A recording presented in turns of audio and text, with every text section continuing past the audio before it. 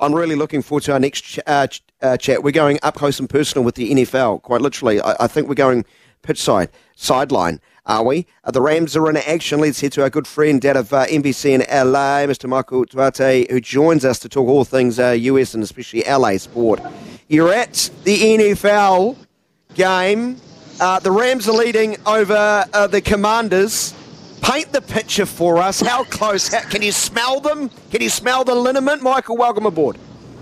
Yes, guys. Yes, I can see the little. I mean, it's an artificial turf here at SoFi Stadium, so they have these little black beads that kind of make it soft and easy for the players. I can see them flying up right now. They're landing on my feet. So I apologize in advance if you hear the crowd or you hear the play-by-play announcer here at SoFi Stadium over the loudspeaker announcing the plays as they happen in real time. But I'm here to talk all LA sports with you as the Rams here at SoFi Stadium try to cling to their playoff lives with a 10-0 lead right now, right before the half. When you look around and you look at that stadium, what do you feel? What do you sense? What do you see? Paint those pictures. This, guys, I don't know if you've been here, and I've traveled all over the world, as you guys know. I've been to stadiums. The Bernabeu in Spain comes to mind. I was just at the Maracanã in Brazil earlier this year. Went to River Plate Stadium, of course, Monumental Stadium in Buenos Aires, which that holds all the national team games for Argentina, the reigning World Cup winners in soccer. But by far, in my opinion, SoFi Stadium, the $7 billion stadium that Rams owner Stan Kroenke built here in Inglewood, California. It's got open air on either side. It has a glass LED display roof, so we just see glass windows. We can see planes flying overhead. We're just a stone's throw from LAX airport. But if you're flying in a plane over LAX, you can actually see the game and advertisements and videos playing live on the ceiling as you fly over. To me, there is no beautiful or better stadium in the entire country. In the entire world for that matter. But there are fans who complain about the traffic, complain about the parking, complain about the concessions. So if you roll like a VIP here at this stadium, my opinion, there's nothing like it. It's an absolute enjoyable experience, and there's nothing that compares to it in the world, in my opinion.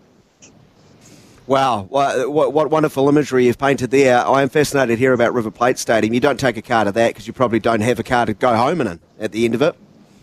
That's a good point. No, that's blocked off for miles. So you got to go through like 4 or 5 checkpoints to get into that stadium. And it's a very different atmosphere. Right now, it's very subdued. Washington is 4-9 on the season. They're out of the playoffs. There's not a lot of Washington fans, Commanders fans here in attendance, even though Magic Johnson, a local legend and hero here in Los Angeles, former Lakers superstar point guard of the Showtime era, is one of the owners now of Washington Commanders football team. It's all Rams fans right now, and they are needing this win desperately for the Rams to stay in the playoffs.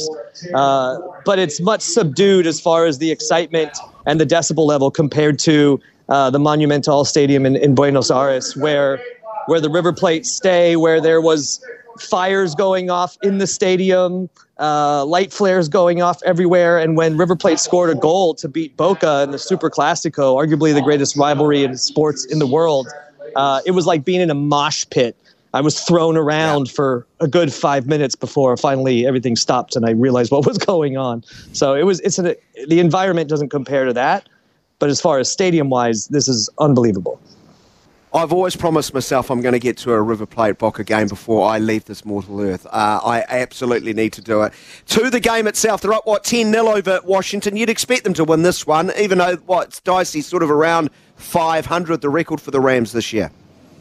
Yeah, absolutely, guys. And, the age-old adage from Al Pacino's movie, right? Any given Sunday. These are NFL teams with NFL talent, the best of the best in college football, the top 1%. So, anything can happen every given day. But what you have right now is you have a Rams team that's trending in the right direction. They've won 3 of 4. Their defense is peaking at the right time. They've scored 30 straight points in 3 consecutive games. They lost a heartbreaker in Baltimore last week on a walk-off kick return in overtime in a game that they were leading for 90% of that game. The Rams want this. They need it to keep keep their playoff hopes alive and get back into the playoff picture, whereas Washington is playing arguably for a high draft pick. So I think they want to be competitive, but I think, the Rams win this, and then they have to turn around in 5 days and play the Saints again here on Thursday. So if you guys want to go on the air Thursday, we can do it again. But they're going to need to win those next 2 games to really put themselves in a good position. Wow, that is a quick turnaround. That will be interesting to see how they go. Tell me about the rivalry between the Rams and the 49ers. They're just, up north, they probably poke fun saying, hey, San Francisco, your city's falling to pieces. It's an absolute dumpster fire. Shame about your football team because they're quite good. Yeah, no, it's a great question. And guys, I'm going to be full disclosure here. I have personal relationships with a lot of these Rams players. I've been covering them since they moved here in 2016. And so I root for these players because I know their journeys. I know their stories. But I grew up a 49ers fan, even though I was born and raised here in Los Angeles. We didn't have a football team really when I grew up. The Rams and Raiders both left when I was a young child. And at that time, in the late 80s, early 90s, the Niners with Steve Young, Joe Montana, Jerry Rice, John Taylor, Roger Craig, like these guys, these were heroes for me. Deion Sanders, who everyone loves, Coach Prime now in Colorado, he was on that 49ers team as a defensive back. So I grew up cheering for that team, which was winning and hitting their peak and their stride. So I have a soft spot in my heart for the Niners. They're my childhood team. It was the team I kind of grew up loving and watching. And getting the opportunity and the luxury to be here at SoFi Stadium to see the Rams and Niners play twice a year, minimum once a year here, sometimes more than that when they meet in the playoffs, is a true honor because it literally, guys, is 50-50, a sea of red and blue. It's very patriotic, I guess, because the rest of SoFi Stadium is white. But a sea of red and blue here in the stands. We're almost 70,000 fans, split right down the middle, Niners fans and Rams fans. You have to understand there's a lot of transplants here in Los Angeles, not just from all over the country, but also from Northern California. People come to Southern California to work, to live, to do various things. So there's a lot of fans that move down here that still root for the 49ers. And there's a lot of fans like myself, those older millennials, I guess they like to call them, that grew up without a football team here in LA and they chose the 49ers. So believe it or not, there's a lot of 49ers fans in here. And even though the 49ers have had the Rams number the last 6 years in the Sean McVay era, the Rams hold the only important victory, and that was in the NFC Championship game a couple years ago when the Rams beat the 49ers on the last second play, intercepting Jimmy Garoppolo for a pick six, and then ultimately going to the Super Bowl and winning the Super Bowl here at home in SoFi. So that's the only win that matters. But I think the Niners are 8-0 against the Rams, and they'll be playing them at the final game of the season, which I think will be the Rams fighting for their playoff lives once again. So that's going to be a very good game coming up here in about 4 weeks. Hey, before we move beyond the NFL, rather, what are, take a national view here, what are the big storylines this weekend in the NFL? Yeah, now there's a couple storylines going on. One, obviously, is Aaron Rodgers, who is now medically cleared. He's been practicing for a couple weeks. Is he going to try to come back and play for the Jets this year? I don't see it happening. I was told from my sources and just looking around the league that if the Jets were to maybe beat the Dolphins and still be alive for a playoff spot today, that maybe it would be, behoove them to clear Aaron Rodgers and give him a chance to play. But at this point, they lost 30-0. They could not score a single point. They've fallen to 5-9. They're completely out of the playoff picture. To me, it doesn't make any sense for Aaron Rodgers to suit back up and play. I think they're going to wait for next year, and he's going to try to, rebuild this team around him and hopefully stay healthy and give the Jets a chance next year. And then the other big news just here in Los Angeles, as well as the football world, of course, is the firing of Chargers head coach Brandon Staley, which I think you can hear going on the field right now, the players. But anyway, a long time coming because Brandon Staley has struggled this year. He's been under a lot of pressure the last couple of years with some of his decisions making. And when he went to Las Vegas just a couple days ago on Thursday and was down 42-0 at halftime, I was surprised he even made it out of that game. And it didn't take long. The Chargers fired him the next morning. Wow. Yeah. Quick on the trigger. All right. NBA. Hey, Titletown again. Well, the in-season tournament title. How well has it been received? Yeah, you asked me this question a month ago when we were on this show. We were talking about it, and I said, it seems like the players are playing better. They're taking it seriously. Well, clearly the Lakers took it seriously. They went and won the whole entire thing. I was there with them in Vegas for the semifinals and the finals. The NBA hosted a great tournament, put on a great show, and the Lakers did what they do, and they won when the pressure was on. And I'll say a couple things about that. First and foremost, Anthony Davis was like Travis Scott and Drake. He went sicko mode in that finals game against the Pacers. 41 points, 20 rebounds. One of the greatest games I've seen Anthony Davis play in a Lakers uniform. And I was down the locker room before the game, actually hanging out with Timothy Chalamet, who had these amazing Willy Wonka Nike shoes on, I might add. If you get a chance to Google that, that's pretty remarkable. Or if you get a chance to see the movie, we got a sneak peek of it in Vegas. It's great.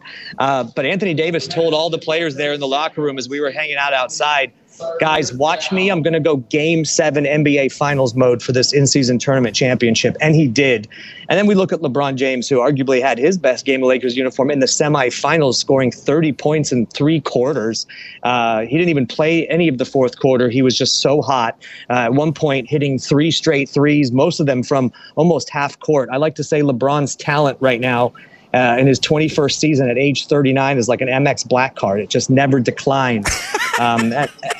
And so what he's doing at this age, and guys, just to put this in perspective for you, as far as players who've been playing their 21st season or not, right?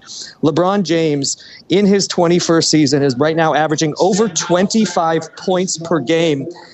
Vince Carter is second on the list playing their 21st season at 7 points per game. Dirk Nowitzki, 7 points per game. Kevin Garnett, 3 points per game. These are the guys who also played in 21 seasons in the league. So what LeBron's doing is absolutely unprecedented. We should call him daylight savings time because he's turning back the clock. Yeah, there's a fascination with golfers beating their age, shooting it under. I can't wait for him to be 26 years in the league and still, averaging 25 points.